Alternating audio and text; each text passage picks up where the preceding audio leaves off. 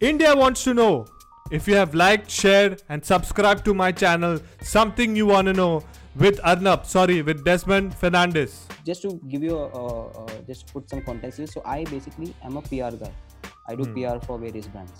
So I know what PR teams are capable of doing to get that extra mileage, right? I mean, we are watching the Sushant Singh Rajput case right now. A lot of PR propaganda over there. And it's pretty evident. New stories are coming out every day. These are people who are sitting and making these stories up there. Just so that people like you and me can get confused with the news and the truth will never come out. Welcome to my podcast channel, Something You Wanna Know, or else you can just call it SYWK. Well, for this episode, we have an important message for you all on SSR's case and the Indian media. It's time to understand and get out of the blind trust which we have on the Indian media. My guest for this episode is someone who shared a beautiful story of his parents in my previous episode. He is Royston Rodriguez. If you haven't watched it yet, do check it out. The link will be in my description below. Anyway, so sit back and please try to understand what we are trying to tell you. When you die, your sense of hearing is the last to go. Sense of hearing, okay. Yeah, is your last that goes. Ever wonder what the last thing people heard before they completely left the world? Which is quite scary, right? I mean, I can imagine. I mean, this theory would be so relevant to solve Sushant Singh Rajput's case actually at this point of time. He would have known. But seriously, I'm done with this Sushant Singh Rajput's case. Seriously. See, yeah, it's gotten too many layers. Too much. You know what we need to do is we need to respect him and we need to just let it go. Because absolutely. You know, I'll tell you something since you spoke about Sushant Singh Rajput. For example, if I have committed the crime, okay, and I'm a very powerful person, okay, I will somehow try to not put my name and I'll somehow try to put someone else's name. So I'm just misleading it. And I'm so powerful that I have the media, I have the Mumbai police, I have in fact everything. So what people are seeing is what this person wants them to see. So for our listeners, please, stop watching this, because the more you watch, the more, like, for example, you're working in the PR the more you watch, the more they will create content, and to create, they will create anything.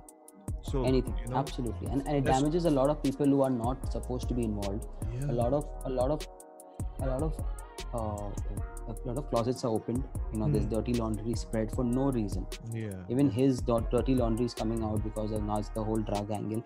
I don't think it's relevant because the guy is gone. Let his family grieve. Let him.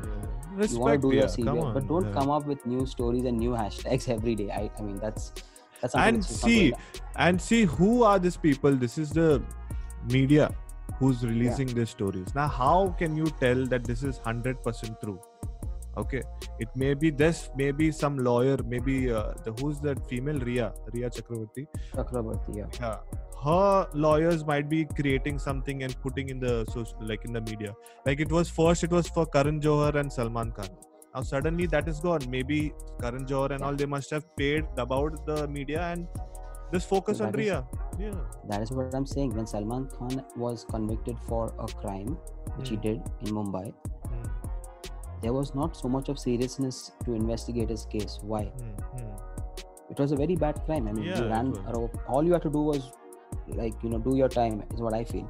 And I know when it happened because I was in college that morning.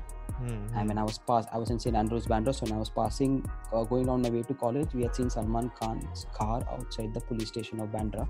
And everyone was saying, "Arey, Salman's car." It was a Range Rover, I'll never forget. And it was parked there, and it was, and all of me and my friends, we looked at the car and we were like, "Oh shit, Salman's car." And we didn't know what was the news because it was early morning. We were just going to college. When we returned in the day the news came out, he did all this, and this place where the people were killed was very close to my college, like 10 minutes away. So in the afternoon we came to know, and since that day till I graduated, which is a good 5 years, the car was parked outside opposite the police station. It was dusty. No one did jack shit. You get what I'm saying? There wasn't that much of probing and the way they're doing it right now. They could have done it that time also if they wanted to. But of course, another hand involved. There was people taken care of. That's why no one. This is what we as normal public, we need to understand that they are big people and they can do anything. So, just don't believe Just let it be. What the media is showing. See what they're trying to hide. That is what I can see. Oh yeah, that's a very valid way of putting it. See what they're trying to hide, which is a very common thing of doing. Well, that's all for today's episode of SYWK, and thanks to Royston for the impressive inputs. I will be releasing another episode where me and my guest will be talking in depth about SSR and the Indian media, so you guys can understand on how they mislead us. Till then, take care, peace out, and please like, share and subscribe to this channel. मुझे drug दो